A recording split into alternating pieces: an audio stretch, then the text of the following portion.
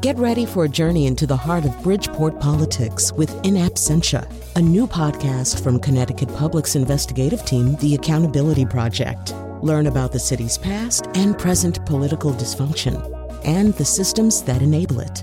Tune in wherever you get your podcasts. Funding provided by Francisco L. Borges and the Melville Charitable Trust. You're watching the 2016 Olympic windsurfing competition from Rio, and no surprise, Kyone, as Heat 3 comes into the turn around the buoy, Great Britain's Nick Dempsey has a two-length lead. A personal sidelight, Nick visited his mom, a retired animal control officer in the hospital, and promised her she'd watch him win from her hospital bed. Wow, a promise to a dying mom. Oh, no, she was just in for a hip replacement surgery. She's totally fine. I see. And look, floating in the water right in front of Dempsey is an old TV set. There has been a problem with junk tossed into these waters. A personal story about that TV set. It belonged to the Vieira family here in Rio, and when their dog Iska died, Mr. Vieira decided the family had missed a lot of outdoor walks with Iska because they were spending too much time watching TV. So that's how their set wound up in the solid waste stream and got out into the harbor. I don't think that's relevant. The name Iska means fish bait. Please stop. Wow. What's that stuff floating right in front of the windsurfers? That's number 2. We've seen a lot of number 2 in the water at these aquatic events. A tragic consequence of the unconquerable pollution problem here. There's a heartwarming personal story about that particular number 2. You really have to shut up. No, seriously, I think it helps the viewers by putting a human face on the number 2. We're not going to do that. How about if it came from some people who got Zika virus right before the government was overthrown here? Did it? I'm just saying, what if? I'm losing my mind. Today on The Nose, is Brazil too scary for the Olympics? Also, Nate Silver is tired of apologizing, and we're tired of the David Foster Wallace graduation speech. And now he sells clothespins and Purell on the beach in Rio. Colin McEnroe. So, yeah, we're going to begin by talking about the Olympics today. It's an unusually fraught set of conditions at these Olympics. We're used to Olympics that have problems. I guess we're wondering, do these Olympics have so many more problems than usual that we should think about them a little bit differently? And then we will, in fact, talk about the war between the data journalists and the dino journalists and how Nate Silver, who was the darling of the last 2 election cycles, predicting pretty much everything right in 2008 and 2012, has found himself writing a 6,000-word memoir almost about why things didn't go quite right or haven't gone quite right so far. We're still quite early in this election cycle. Then we'll also talk about commencement speeches, and particularly an online literary journal takedown of David Foster Wallace and his famous graduation speech, which got turned into a little book that you could buy next to the cash register sometimes. And if we have time, also a patent application for a sticky self-driving car so that when it hits you, you don't go flying off, you stick right to it. We may not have time for that one, but it is great. All right, so that's what lies ahead. Here's who's in the studio. James Hanley is co-founder of Trinity's amazing Cine Studio. Luis Figueroa, also at Trinity College, where he's an associate professor of history. And Tracy Wu Fastenberg is director of development at the Mark Twain House and Museum. All right, let's talk about those Olympics. We're used to Olympics where there are some issues about doping, although these Olympics may have even more issues than usual because of the latest set of disclosures from one of the people who was doping the Russian team, or says he was doping the Russian team last time around. And there are always a lot of questions about the siting of the Olympics and what kind of money gets spent on what kind of corrupt basis for these sites. And then other questions about whether or not these countries spend too much money at the expense of their citizenry to get these things and then build the infrastructure. It's going to cost Brazil at least $25 billion. $25 billion it doesn't really have. But beyond that, there are some real health problems here. There were health problems from the very beginning with unstemmable and unquenchable pollution, all kinds of different biohazards in the waters where some of the aquatic games will take place. And now there's the Zika outbreak, which is for real, and it's kind of, Brazil's one of its big areas. It's not on the fringes. It's right at the center. And then there's regime change in the Brazilian government happening in the middle of all this. So, James, I guess there's no way to walk away from the Olympics. They talk about something that's too big to fail, but you almost wonder, does that mean we're really walking into a disaster with our eyes wide open? Well, it seems to be like I don't know where to begin with in terms of disaster. There's so many things about it, and this enormous amount of money. in a country which has just had a coup, which has replaced the government with, I think, almost all white people in a country that is nearly half black. And you wouldn't know that from looking at the demonstrations on the street and looking at reporting about Brazil. So you have that as a backdrop. And then you've got this incredible dysfunction of government that hasn't been capable, really, of doing basic things like providing clean water, even clean water to swim in. I mean, it's and the thought of the $25 billion, yes, it's prestige, but in the current atmosphere, it seems almost to me it's almost time to sort of call a reset in a way that for instance, the industrialization of doping, which the description of Sochi sounded like. I mean, they were able to get into a building, a secure building, and bore holes in the wall and pass phony urine samples through the wall. I mean, what are they planning for this one? Maybe it should just be a separate competition category, just how much innovation you show. Right. And you should get medals for stuff like boring the hole in the wall. I mean, nobody thought about doing that before. Then you could sell the book about what you did. Right. You should get something for that. But, Tracy Wu Fastenberg, if you were, first of all, Zika is a very dangerous virus for everybody, but it's especially dangerous for women and women of childbearing age. Most women Olympic athletes are of childbearing age. Many of the women journalists who will be assigned to go down and cover the Olympics, same deal. And then you look at this, and there's the danger of contracting it. And according to this piece in this Harvard Health Journal, there's also the danger of bringing it back to whatever, if you're going to have these millions and millions of people walking into a Zika hot zone, they're going to walk back to wherever they're from in the first place. Right. And it's not, it's more dangerous for women of childbearing age, but also for men because it can be transmitted sexually from what we're hearing. And so pretty much everybody is at risk of bringing back quite the horrific souvenir. Personally, if I were in the position of having to go down there for work or competing, I'd think twice, not just about the Zika, but I picture this water as being one of those things you throw something in there and it just like instantly dissolves like it's acid. And we've been hearing about that particular problem for so long that it sort of shocks me that things haven't progressed in finding an alternative because it's not like this is a new problem. But yeah, I think that it should be addressed. I think we should be worried to a certain extent. I know we were talking about possible fear-mongering and sort of what are we being told, what's the truth. But I think there are enough things that are sort of converging on the apocalypse here that we might want to pay attention a little bit. Yeah, if you want to get sort of a handle on the water problem, the health problem, it's ESPN's. I think it's called Outside the Lines. It has about last February published this very long and a very amazing and very disturbing piece. It's not just one problem; it's like 8 problems. But Luis, the other part of this, of course, is for the athletes themselves. They're almost not capable of probably making a rational decision about this. They have done nothing but prepare themselves for at least the last 3.5 to 4 years. Grueling 7-day-a-week schedules. If you say to them, maybe you shouldn't go down there and swim in that water, I don't think that they could even think about that rationally, given the kind of emotional sunk cost that they've got.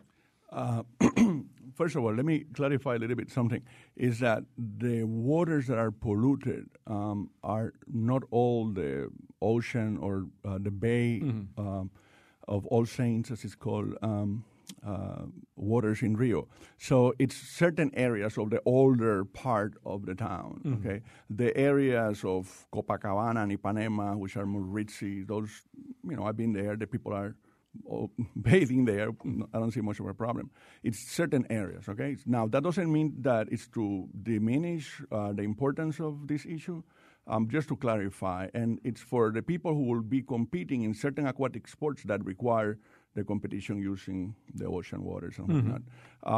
Not exactly for like the normal swimming pool competitions and whatnot. Right. But having said that, yes, this is a problem from the perspective of the athletes. Not only the Zika virus, there are other complications with these Olympics.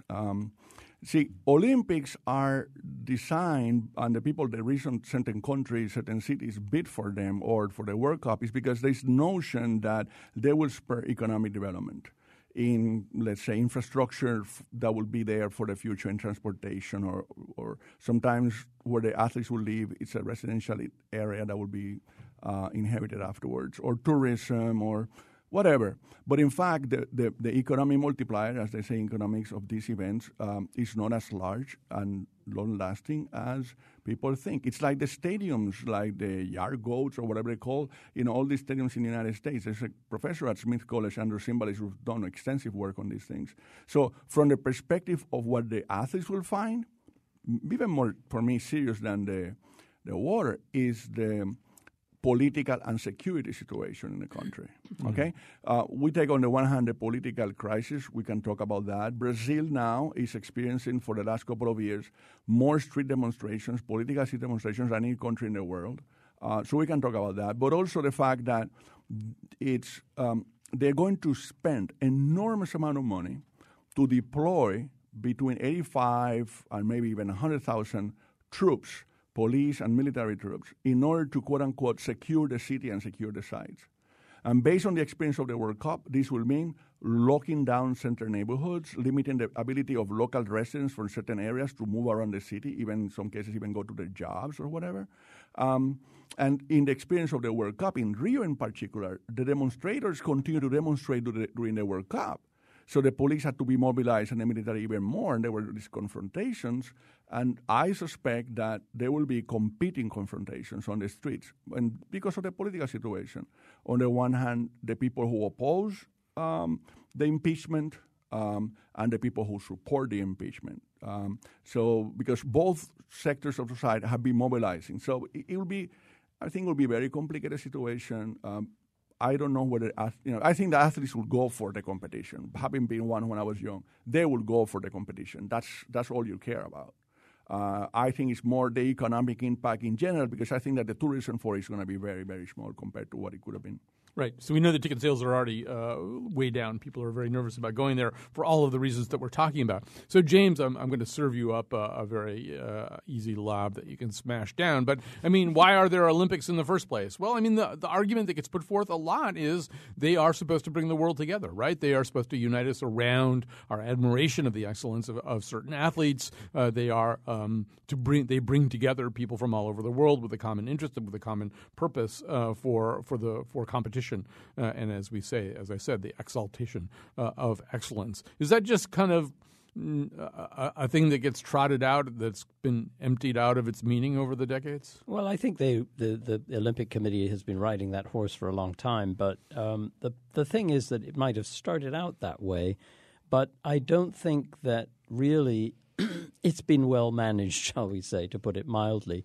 And so it's really the original ideals of the Olympic of the Olympic event have been lost. They've become a tail being wagged by the dog of commercial exploitation, and it just means that everything to do with the Olympics is such an enormous enterprise. I mean, Luis mentioned the cost of the facilities that are not always usable by people who actually live there, and these incredible amounts of money that are involved with corruption, the actual corruption of the sports themselves. I mean, I really feel for the athletes. I mean, how do you feel if you're an athlete who's really done it the right way, and then you're competing against people who've completely subverted that and, have thumbed their noses? And so I think that can only exist in a situation where you really don't have a wide enough respect for the ideals of the Olympic notion. And I think, some people have suggested, say, having one place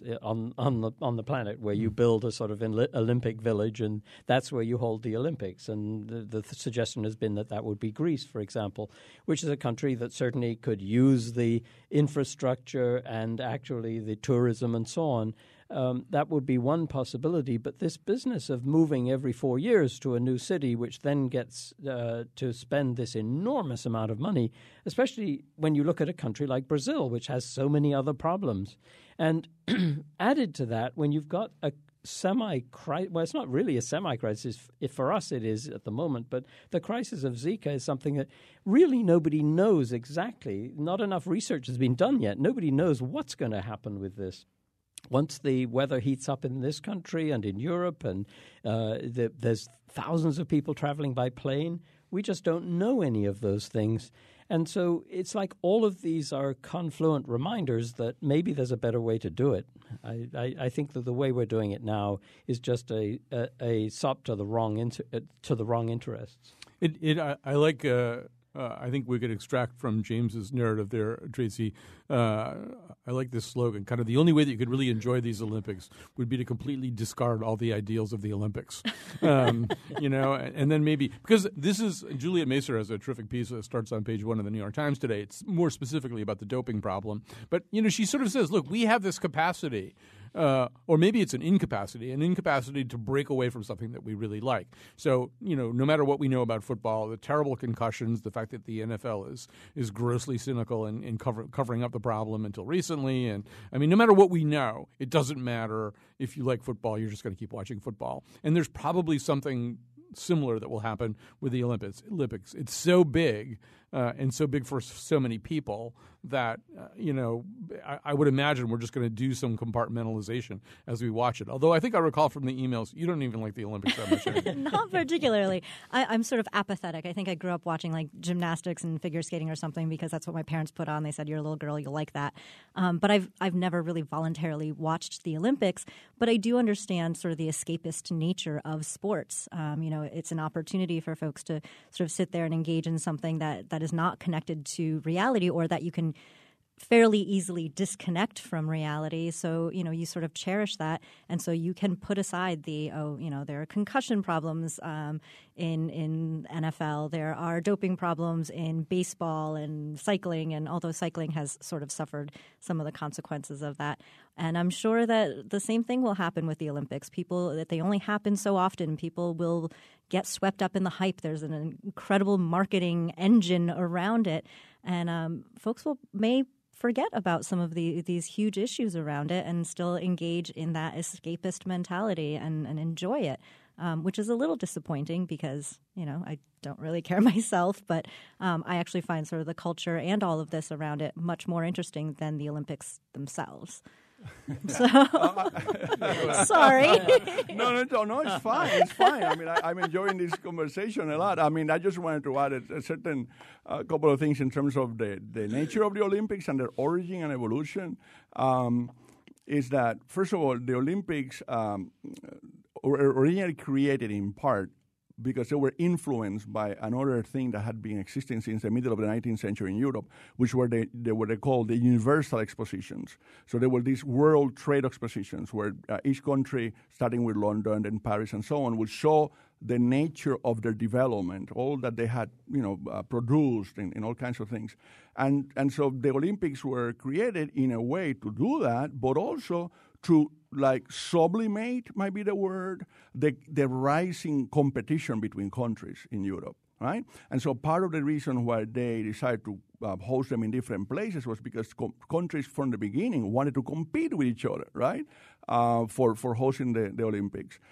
Later, when we turn to the more recent decades, countries like Mexico, which was the first quote-unquote third world country to host it, they wanted to showcase in order to say, okay, we belong in a more developed world. We should not be relegated in a certain way.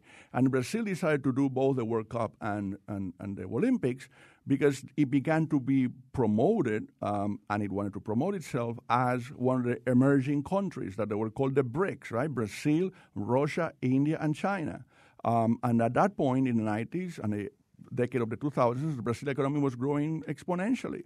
And it committed to do this on the basis of thinking that progress and economic development was going to continue. And it crashed for a variety of reasons.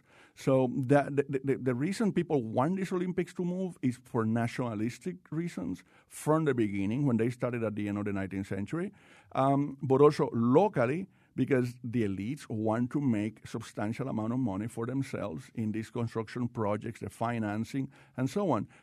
It has very little to do, really, with the population in general. Well, that to me is exactly what is the problem.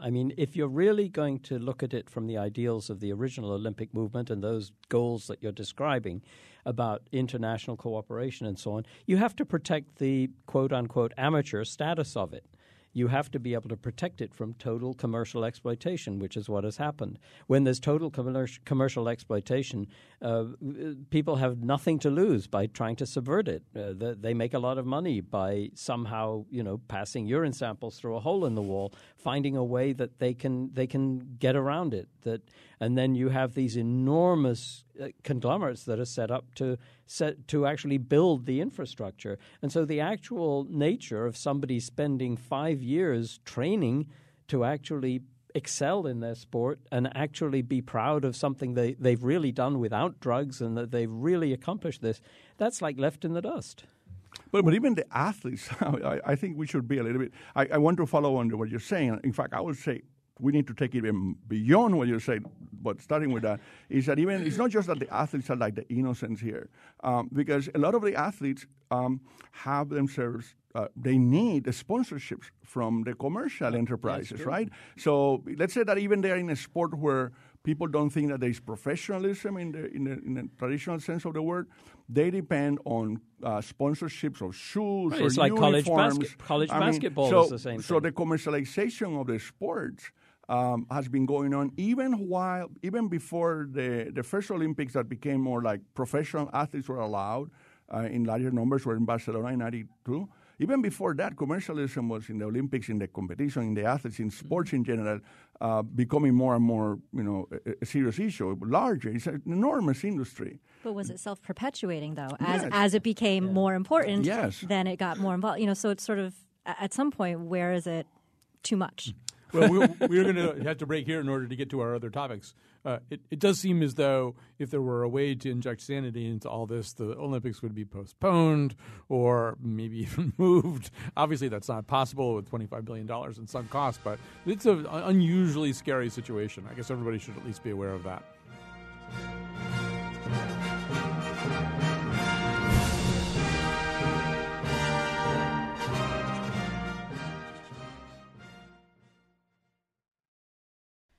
All right, we're back. This is The Nose with Tracy Wu Fastenberg and James Hanley and Luis Figueroa. And Nate Silver, he's not here, but Nate Silver is tired of apologizing. He, of course, is the guy who sort of became the darling of electoral prognostication in the cycles of 2008 and 2012, where he was Mr. Infallible. I mean, he got everything right. He got state by state, electoral total by electoral total, all the U.S. Senate races. He got everything right using a method which involves sort of taking raw data and crunching it. That's an oversimplification. But during this cycle, he has often appeared to have roughly the same grasp of what was unfolding as a reasonably intelligent poodle. But the same could be said for 99% of the people covering this race, irrespective of whether they're using data or shoe leather or political wisdom or Ouija boards. But there's something about the struggle, obviously, of these quantitative journalists, these data journalists, that has been eliciting chuckles, particularly from some of the old school political reporters who felt dissed previously. I mean, in 2012 and 2008 to a lesser extent, people really sort of just said a lot. What does Nate say? I mean, I know people who are political professionals who every day will go, well, what does Nate say today? Well, what does Nate say now? So this has put Nate in a very difficult position because he hasn't been really right about this. He's gotten all kinds of things wrong. And this has occasioned some back and forth between him and the old school, I'm calling them data journalists versus dino journalists. And that has been topped off with a 6,000-word essay by Nate Silver on how he got this wrong. So Tracy Wu Fastenberg, I mean, in a way, we kind of want this, right? We want there to be certainties. We want there to be somebody like Nate Silver who can tell us what's really happening.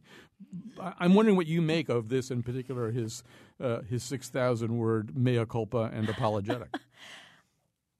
I absolutely want something that I can count on. I love things that are backed up by data and proof and that type of thing. But you also have to know that, data is being analyzed by human beings and that it's fallible. And, in a lot of situations, you can make data read the way you want it to by certain tweaks and whatnot. And I think there are probably so many people that did not want Trump to be a possibility that could influence. And I think, I found the piece incredibly long. I did have to read it twice, and it made me feel like a complete neophyte when it came to, even reading anything statistical. But, I'm not sure it was necessary. I found it sort of interesting that he did go into a lot of, down and dirty details, and a lot of it did make sense. And it didn't quite feel like excuse making, but definitely a bit defensive.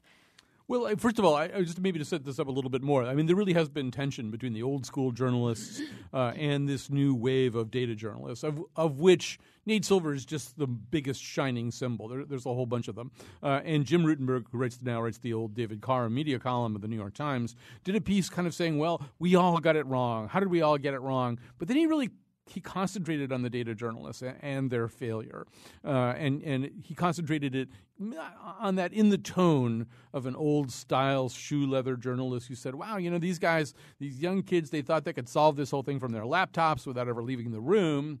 And, in fact, sometimes you have to leave the room. Maybe that's how you find out things that you don't understand about the Trump insurgents. We actually have a clip of Nate Silver and his gang responding to Rutenberg's piece on the Elections podcast. I have to say, I'm a huge fan of 538, which is Silver's company and site. I'm also kind of a big fan of Jim Rutenberg. But anyway, I listened to the podcast, and so here they are getting really mad at Jim Rutenberg. Well, the number one question is, how did a demagogue win a major party nomination? There was a piece over the weekend that came out about Donald Trump and fact-checking, and not only does he have the worst record that factcheck.org and whatever else I've ever tracked, but he doesn't even bother to respond to fact-checks anymore. It's a purely post-empirical world, but Republicans at least tend to trust him. They tend not to trust the media. A lot of chickens have come home to roost. Meanwhile, this is a guy that got blanket wall-to-wall coverage, 70% of the coverage at the GOP primary when you originally had 17 candidates. So, first check your own bed and see if it's in order. If you're the New York Times media columnist and you think, everything the Times did was fine and dandy, let's kind of take random pot shots at other people. When we, by the way, are saying, let's look at our process and see where our thought press was wrong and right, and think about that. To me, that's kind of smug, I suppose, number one, but also is why data journalism is going to triumph in the end, is because we actually have a process toward improvement. That's part of the scientific method. When something is wrong, we reflect on it. Sometimes, by the way, you can overreact. You can say, you know what, this year you looked really smart if early on in the race you said, trust the polls, don't worry about endorsements, that's all crap, right? 4 years ago, just the opposite was true. You look smart if you said that Herman Cain's going to fade, and Gingrich and Santorum and Michelle Bachmann. So, it's important not to overlearn those lessons, but it is important to kind of review your thought process. We've had a couple pieces already. We have a couple more coming out. So I don't know. Later in that same podcast, they really started tearing into Rutenberg himself, who they knew when 538 was housed there at the New York Times. He was dismissive and snide and unhelpful and rejecting of their great wisdom. So first of all, James Hanley, is data journalism going to triumph in the end, to use their phrase? I think it's one of those things that's it'll die of its own expectations. I just don't.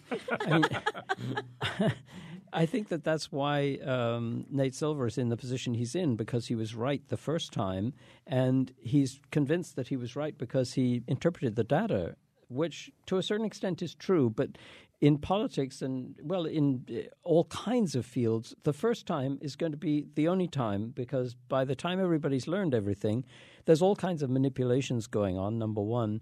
But there's also the nature. I mean, he asked a very interesting – there was one question that came up in that piece you just played, saying, how did a demagogue get to be where he is? Well, to me, that's the very definition of a demagogue, because he's very clever.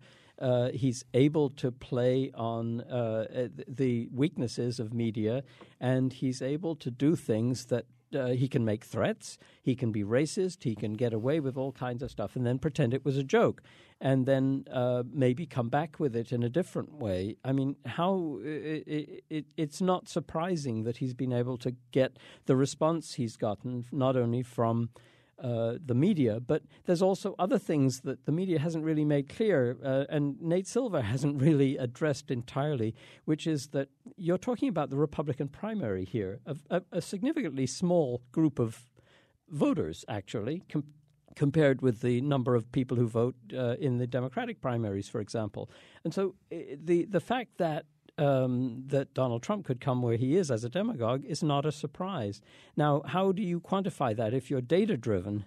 And I just don't think that that's the entire answer. I think you use data, to be sure, but you have to intuit the data as well and realize that some of the data you're going to be getting has been manipulated or is somehow not clearly supporting what you think is going to happen. And so I'd read that 6,000-word piece that he wrote. I didn't read the whole thing, I have to say. I kind of speed read it. But the tone of it to me was that he is really feeling insecure about the very foundation of what he says he is. And with good reason, I would say. Well, also, one of his explanations, kind of amusingly, is his first explanation. He has 5 different areas that he covers. But the first area he covers is that basically because of a momentary a bit of self-delusion or something, that he and his staff did exactly what they accuse conventional dino journalism of doing, which is start with something that kind of makes sense to them and then start attaching certainties to it. And so basically what he's saying, if you parse it, is for just a brief interval, a brief deranged interval, we were engaging in the kind of foolish thinking that constitutes every waking moment of Jim Rutenberg's life and all the other dino journalists that we hate so much. So, Luis, in a way, we're back to sports because Nate Silver and a lot of these guys, they come out of a sports background. Yep. And it is, and he says in the piece, great poker player. Yeah, great poker player. And he says in the piece, look, one night the Minnesota Timberwolves beat the Golden State Warriors, even though that's not supposed to happen. But, here's why it occasionally happens.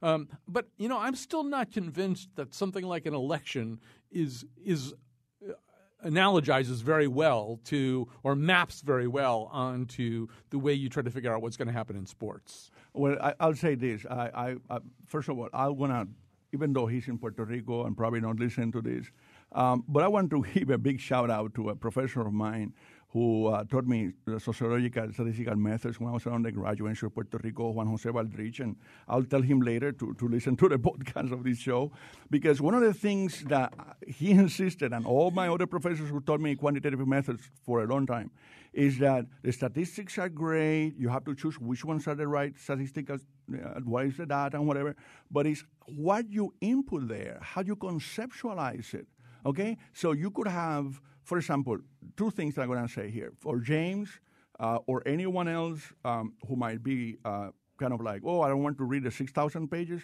let me give you the Cliff Notes in reverse, okay? So here's the thing. If you do a search of the article, you will not find any of the following keywords anywhere in the article, right? So which tells you what they were inputting into the data or not, considering industry, industrialization, income inequality, welfare, jobs, social class, poverty, free trade.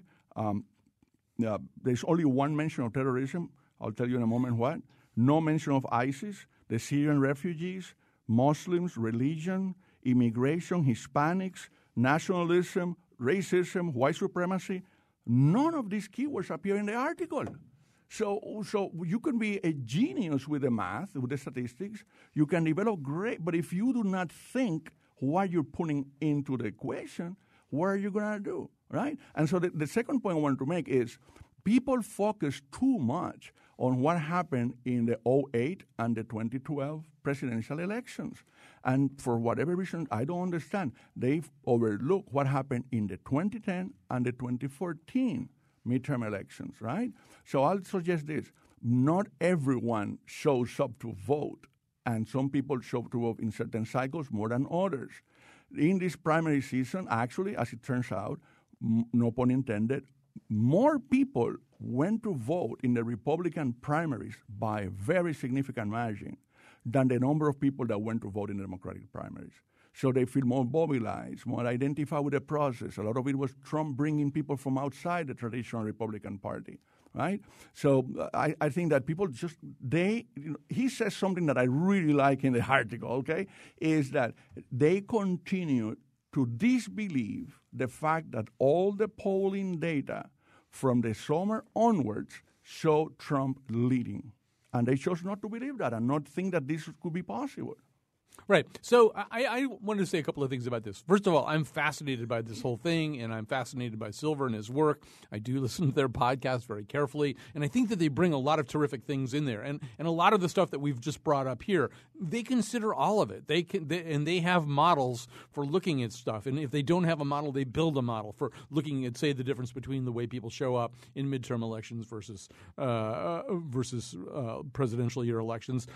Almost anything you can think of, I've heard them talk about a model for it. Most recently, they were talking in a very fascinating way about what's sometimes called the Bradley phenomenon or the Tory phenomenon, which is people saying to pollsters that they're going to do something which they're actually not going to do, or that they're not going to do something which they actually are going to do. And they just walked me through all their thinking about it as I'm listening to the podcast. And it's just fascinating stuff. It's terrific stuff. But I think, Tracy, that one of the things that happened was, they've been very critical of sort of, old-fashioned shoe leather journalists who will go out there and talk to 5 people and, build some anecdotal lead out of something a cab driver told them and stuff like that. And the irony is, I think they made the problem worse because shoe leather, all of us journalists, we're a little bit lazy. And it's like, you just read what they say. Like, why should I even go talk to the cab driver and the 4 other people? Why don't I just figure out what Nate has figured out from the polls? And then go from there. Right. So, well, that's unfortunate. But I mean, I guess what I'm really asking is, even as somebody who kind of consumes political journalism and wants to know what's going on, what's meaningful to you? I mean, you're just not going to read 538 all the time and say, well, now I know what's happening. No, I want a little bit of both, actually, because I think that, especially in this sort of unique year or unique election cycle, there are a lot of things that are sort of anomalies, and I think the data can't always analyze and capture that because it's a moving target oftentimes. So I want to know what the data is, and I want to know what those gentlemen are doing as they crunch their numbers. But I also like to hear, sort of the old school way of doing things. And so I think that we're in a society where we do need both, and we need to get off our duffs and make sure that we're sort of educating ourselves and not just relying on what others are telling us to believe. We have to wrap here pretty quickly just to get on to the next topic, but I just want to go back to what Luis is saying over there, which is that there were all kinds of tripwires being kicked here by Trump in a way that would be difficult to measure for the reason that Silver says, because they didn't really have anything to compare it to. It was kind of a sample size of one. And that's maybe the argument for fusing these two techniques. It's, in baseball, there's this kind of sense, well, they probably don't pay enough attention to data. There's a lot of interesting data that old-style people ignore. But at the same time, the data guys didn't understand some of the stuff that Luis is talking about. I think that's exactly true. I just don't. If you look now at the vastness of data analysis that you can do, not only do you have a huge supply of data, but you can massage it in very quickly. And one of the things that's part of that is pattern recognition, for example. Pattern recognition can be triggered by all sorts of peripheral issues that really require somebody with a sense of history, an analytical journalist, for example, who can actually look at these numbers and suggest alternate outcomes and possibilities, something that informs you that is not just purely a set of numbers that is being interpreted by a mathematical formula, which is what pattern recognition ultimately is. And pattern recognition is a formula that has been written by a software writer. But even the so-called regular qualitative analysts, journalists, pundits got it wrong. Oh, everybody got it wrong. Everybody got it wrong. So why was it that they got it wrong? Now, it's because they were not paying attention to certain things that a few people were. I mean, I was in this show in early September, right, where we discussed the rise of Trump. And one of the things that we discussed was an article by Evan Osnos on white nationalists and so on that was prescient. And in another show that I was here part of months ago, one of the things that we discussed was David Frum in the Atlantic, who was, for me, one of the best people throughout these last several months looking at the Trump phenomenon. Why, if those people were looking at the right things, or the majority of the punditocracy in the major newspapers or television, or even locally here in Connecticut, they were not thinking in those terms. All right, we have to stop there. This is going to have to be a shorter conversation than it deserves, but I'm the one who's responsible for bringing this up. I found myself reading a piece at LitHub, Literary Hub, by one Emily Hartnett. It's called How the Best Commencement Speech of All Time Was Bad for Literature. I feel really, really bad for millennial writers because they write these things and they have to have titles. It can't be like How a Thing Did a Thing. It has to be the best commencement speech of all time. Destroyed literature. Like, that's the way everything has to be marketed and packaged. They're talking about the David Foster Wallace speech to the Kenyan graduating class in 2005. It was repackaged as something called This Is Water. You can buy the little book, or used to be able to buy the little book next to the cash register at a bookstore. It's just one of those things that kind of developed a little cachet. And in some ways, Tracy, it was a speech about giving the speech, too, as David Foster Wallace is kind of good at doing. It was calling attention to all the problems of giving a commencement address, all the anxieties and sweat gland-related problems he was having giving a commencement address, and all the pieties that have to be sort of trumpeted out there during a commencement address. And yet people really liked something about it. And as you said, it gets flung at you every year. Every year. I did a year at Kenyon, and I think that's partially why. I would have graduated in 2012, so this would not have been my graduation speech. But I am sent this almost every year around this time. I think what he did is he packaged it in that sort of like self-deprecating way, even starting out talking about, the sweating and the whatnot.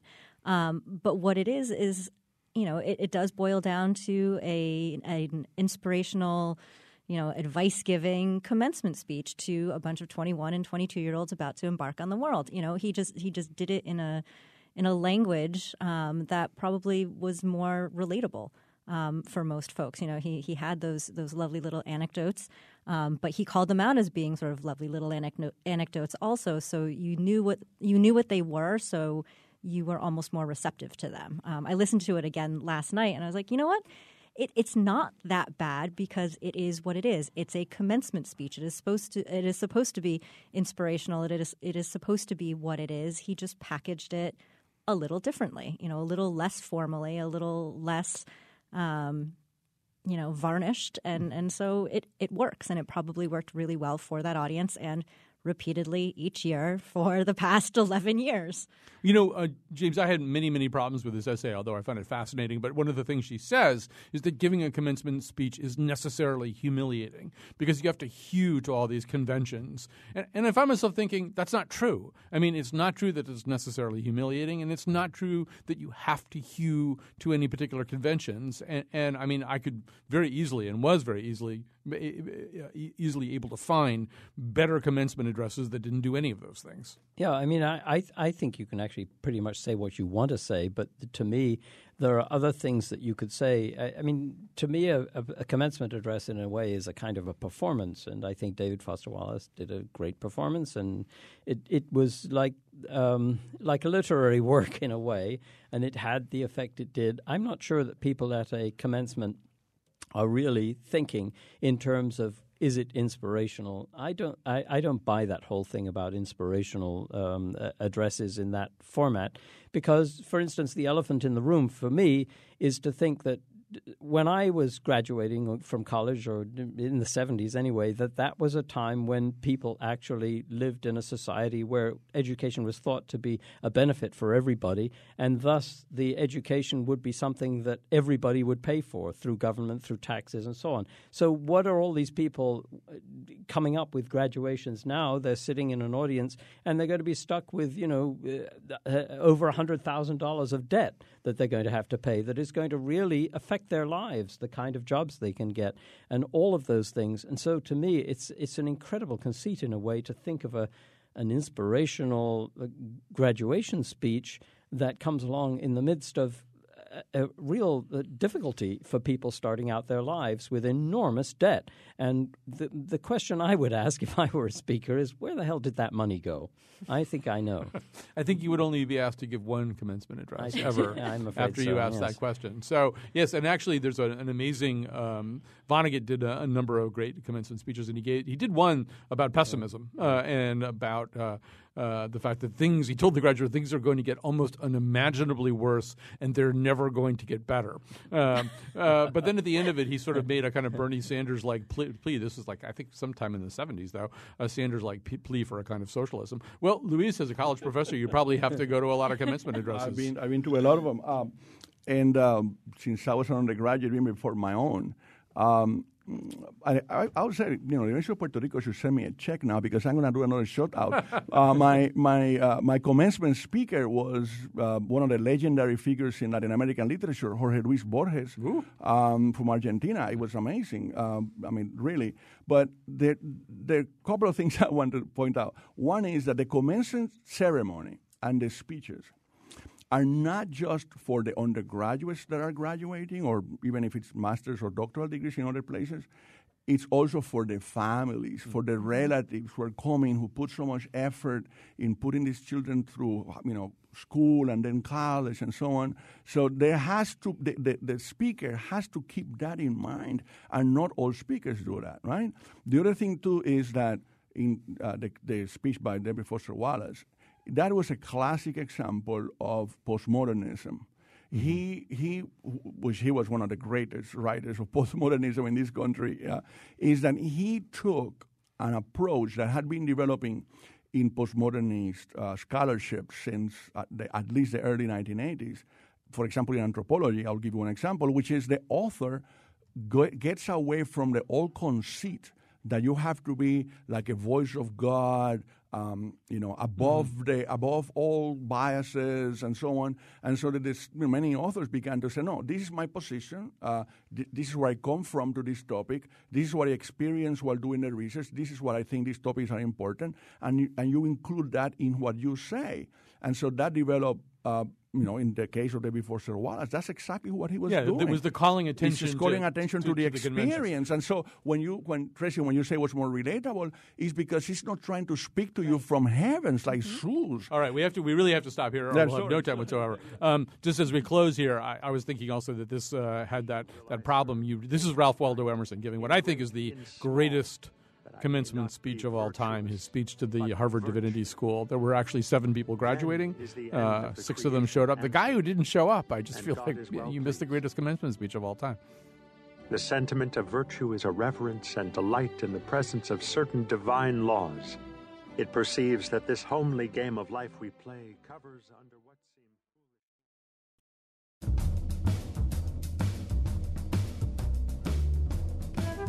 Today's show was produced by Jonathan McPants and me, Kyone Wolf. Greg Hill appeared in the intro and tweets for us at WNPR Colin. The part of Bill Curry was played by Henry David Thoreau. For show pages, articles, and the whitewater kayaking footage of the Here and Now staff, go to our website, WNPR.org/Colin. On Monday's show, it's The Scramble. And now, back to Colin. Now we're going to recommend some things. You'll each have about 30 to 45 seconds max. Go ahead, Tracy. All right. This Sunday, CT Improv is presenting Trump versus Bernie, which is a satirical comedy sketch with members of the Upright Citizens Brigade. So that's at 7 p.m. at Infinity Hall. You can get tickets at eventbrite.com.